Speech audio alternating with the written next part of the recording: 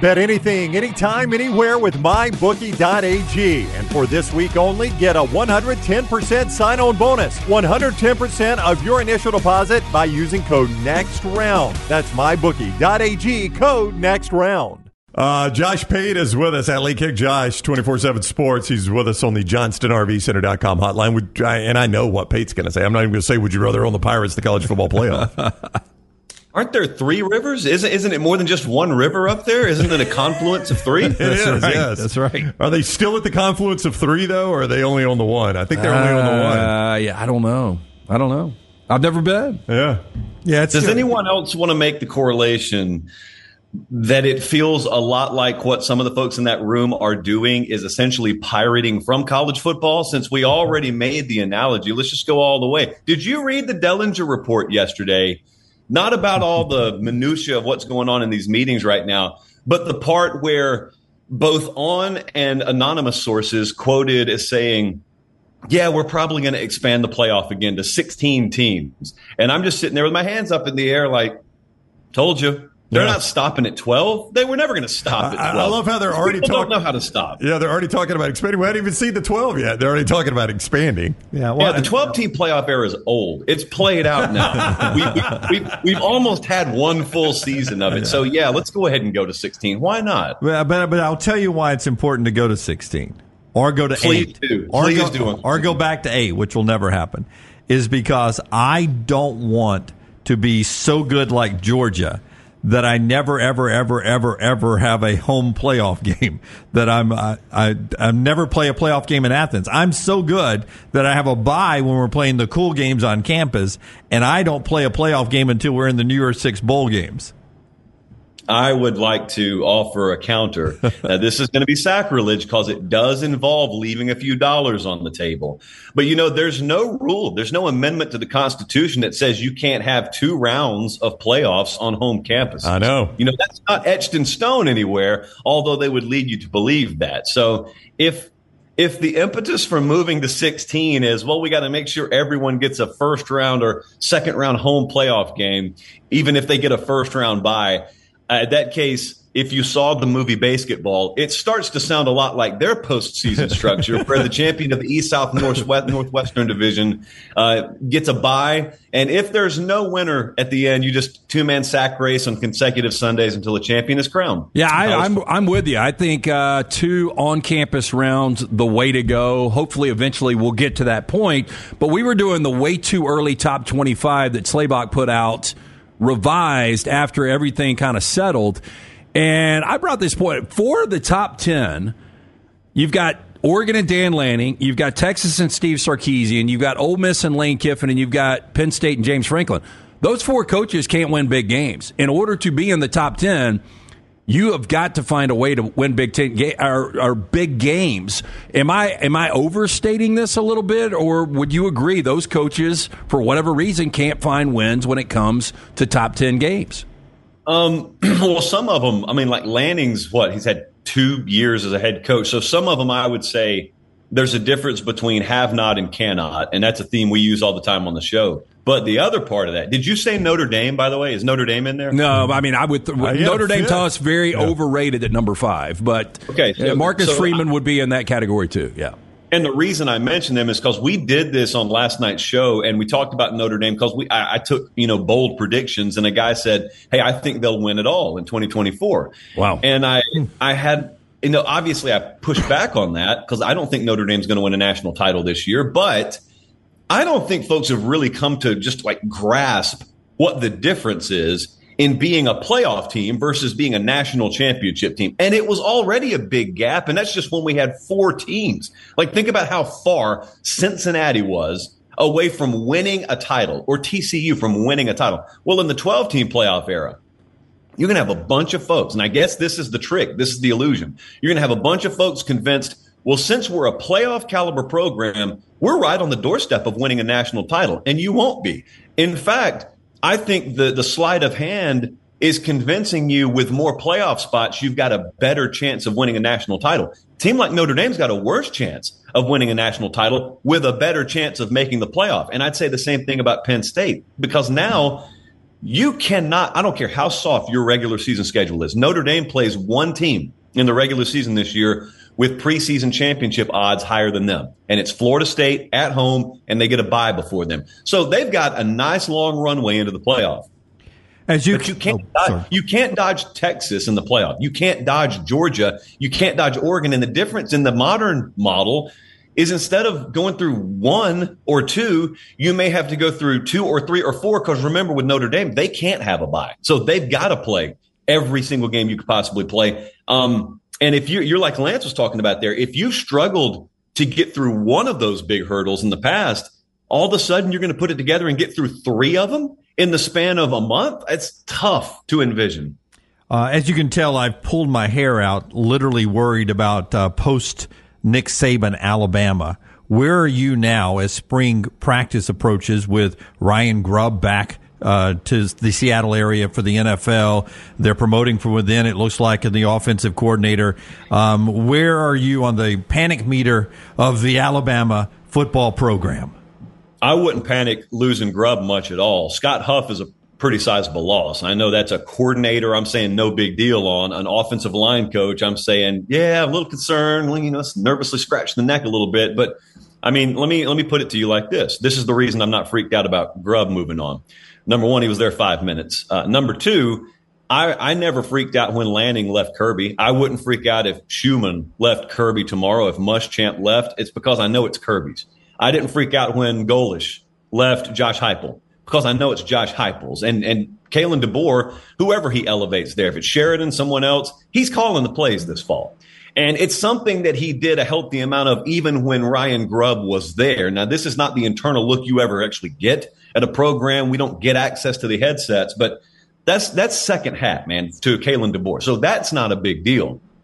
But that offensive line being what it wasn't last year and getting the coach of the Joe Moore award-winning unit in there from the year prior, that would have been a nice boost to Alabama. But I've got this crazy philosophy that I've clung to, and it is don't judge a new staff before you get out of the first spring practice session. And so I'm willing to, in February at least, I'm willing to say, we'll see. I don't need to nail myself down on all this. We'll see. But I actually think in a roundabout way, I'd be more upset about losing Huff than I would be about losing Grubb. Josh Pate with us, 24/7 Sports at Late Kick Josh on Twitter and his YouTube there. Go like and subscribe. Give him a thumbs up on all those YouTube. Same stuff we ask you to do for us, do for Josh. He's with us on the JohnstonRVCenter.com hotline. Chip Kelly's Ohio State offense will look more like his Oregon offense or his UCLA offense. Which one will it be closer to?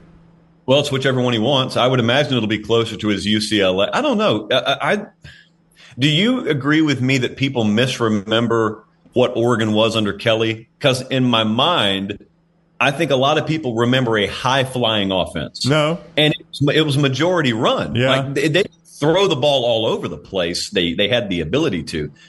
So in that sense, I guess you could answer either. But I think that I had a coach text me yesterday and say, do you realize he has never been at this talent advantage in his entire career? The only time he's ever coached talent that's better than what he's about to have is when he was literally in the NFL with the Eagles, and then he didn't have an edge most Saturdays. Now he'll have high-level talent and an edge most Saturdays. So we've got a grading system internally. Every coach, every assistant coach, every coordinator and position coach, we got them graded last 15 years, and we look at things like who you had versus who you just brought in. Bill O'Brien, I know you guys probably talked about this a fair amount. When he was brought in at Ohio State for a cup of coffee, I heard some people up in Columbus trying to talk themselves into feeling good about it. Then I heard some people down in Tuscaloosa trying to talk him out of feeling good about it. And I just kind of sat back and watched and observed. And then he leaves. He takes the BC job. Chip Kelly comes in. Well, what I won't do personally is listen to someone say, O'Brien, Kelly, whatever. These two things are not the same.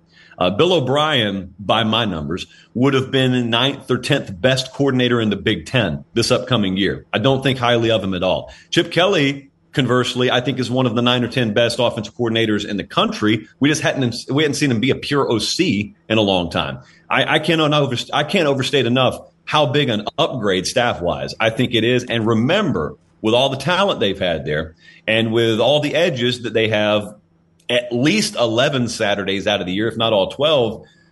Whatever that extra gust of wind in your sails is that you need to get over the hump, they haven't had that. And so I'm not telling you Chip Kelly brings that by any stretch, but I'm telling you they've made efforts all across the board up there to try and find whatever edge it is they need. And I credit them because people talk about Ryan Day like he's been in the industry 30 years and he's been a head coach 30 years, and they say he can't win a big game. Just hasn't. He just hasn't done it yet. I'm a believer that some guys crack the code 7 years into their career. You know, when this 12-team football playoff was announced, there was a theory out there that this would save a lot of jobs. I'm on the other side. I think it's going to cost a lot of coaches' jobs because if I'm a fan of 25 to 30 teams, I feel like my team at least every other year should be in the college football playoff. Would you agree when you look at this big picture, more coaches probably lose jobs than retain their jobs?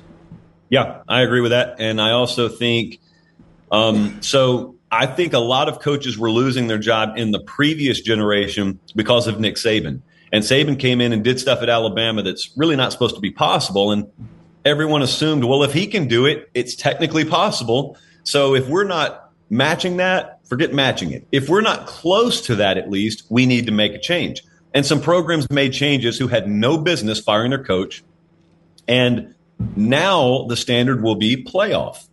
And of course, you guys know as well as I do, somebody will walk in and they'll just boom, immediately. They'll take a new team to the playoffs. Since it's 12 teams, they'll get in there with a 10-2 record, and that'll be the standard. And everyone will start to think, well, in the portal era and the expanded playoff era, we shouldn't have to settle for a rebuild. Now, hey, Mike Norvell's done it and turned FSU into the number one program in the ACC, but forget about that. We shouldn't have to wait anymore. And if you're telling us we have to wait, there are better options out there. Yeah, total microwave mentality, now more than ever in the expanded playoff era. Who handles the expectations better this upcoming year? Ole Miss or Missouri? Because both of them are going to have really amazing expectations moving into this year. I think Missouri folks will handle it better because I think that Missouri folks can envision 2025 and 26 under their head coach. I don't think anyone at Ole Miss is talking about 25 or 26 under Lane Kiffin. I think the expectation in the industry, whether he can execute it or not, is pull something off that's really special in 2024 and then to what comes in 2025 and beyond. I think there's a lot more longevity built into what Eli Drinkwitz is trying to do. Now, that's not to say that Kiffin could not remain indefinitely and be a winner at Ole Miss or just rinse and repeat this process through the portal every year. The difference is I don't know that that's his aim. Whereas I think Eli Drinkwitz is in it for the long haul up there, and they've secured him. There's stability, there's structure. They just lost some really good defensive staffers to LSU. Those are really good coaches. And not just Blake Baker. Kevin Peoples is, to me, one of the most underrated position coaches in America.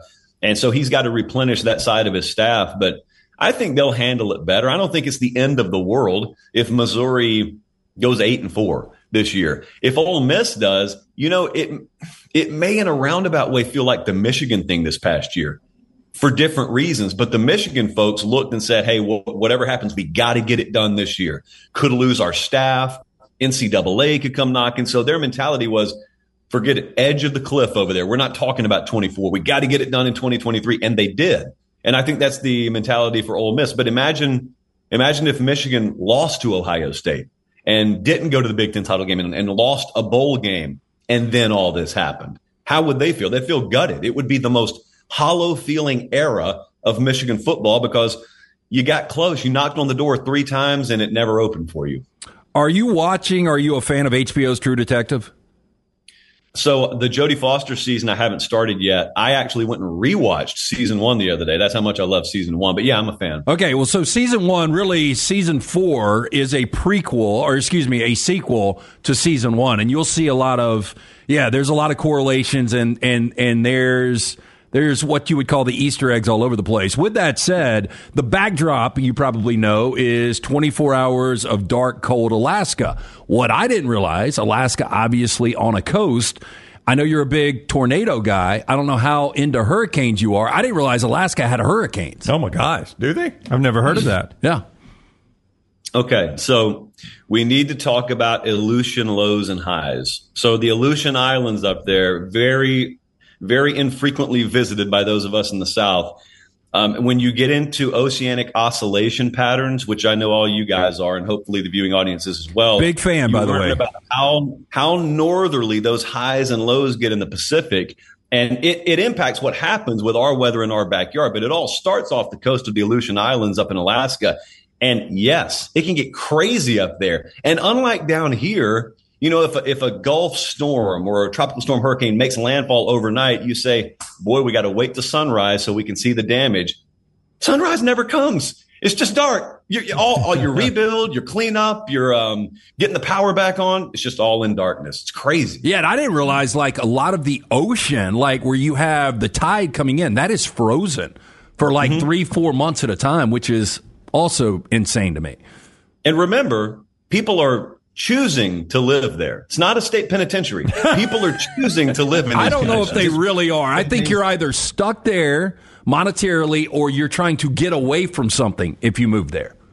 Okay, the move away from, I get it. Like if that was witness relocation HQ, so be it. But that's what God invented New Mexico for. What is Alaska there for? And we're land bridged to it. It's not an island, contrary to semi-popular belief where I came from. You can walk to Alaska. It's not recommended, but you can walk there. The best thing that ever happened in Alaska, to me, was the filming of Mystery Alaska, which is one of the most underrated sports movies ever. People hate on it all the time. But they played pond hockey up there and convinced the NHL to bring the New York Rangers up for an exhibition game. And Russell Crowe starred in it. Yeah, it's very realistic. Movie. Yeah. I'm changing my Valentine's writing to Maggie today. I'm going to say, "You're my Aleutian Islands. I love your I love your highs and your lows." I'm going to put that in there. That's going to work. You out make good. me oscillate much as the Pacific Ocean does. Yes. Just tell me how that works out on the 15th. He doesn't like when she oscillates, though. Wow. No comment. Yeah, I've definitely got quietly awkward. Yeah. Those are extratropical cyclones, not hurricanes, though. Am I correct about that, Pate? Of course. And if you need more time, we can go another segment. But yes, you are correct. Okay. Was your favorite or least favorite part of the Super Bowl the Twister trailer that played?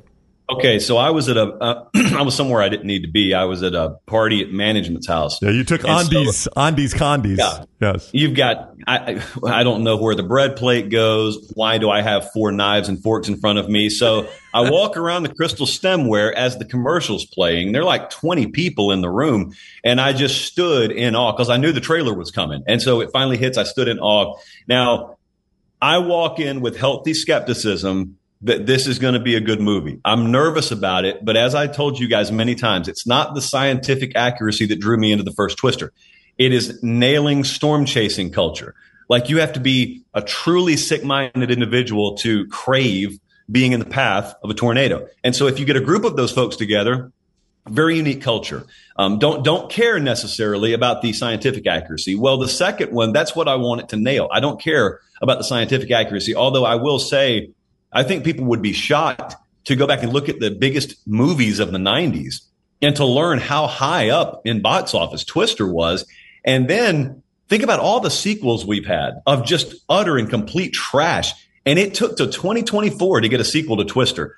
That's what boggles my mind. In an era where we are starved for original ideas, this has just been sitting there and no one did anything with it until now. So I'm hopeful, fingers crossed. I'm hopeful that Twister 2 pans out the way it should. I mean, they've done like 4 Willy Wonkas already. I mean, we have beat that thing to death. I play golf with my insurance provider. He wants to know if you have to disclose your storm chaser on any life insurance policies or auto insurance policies.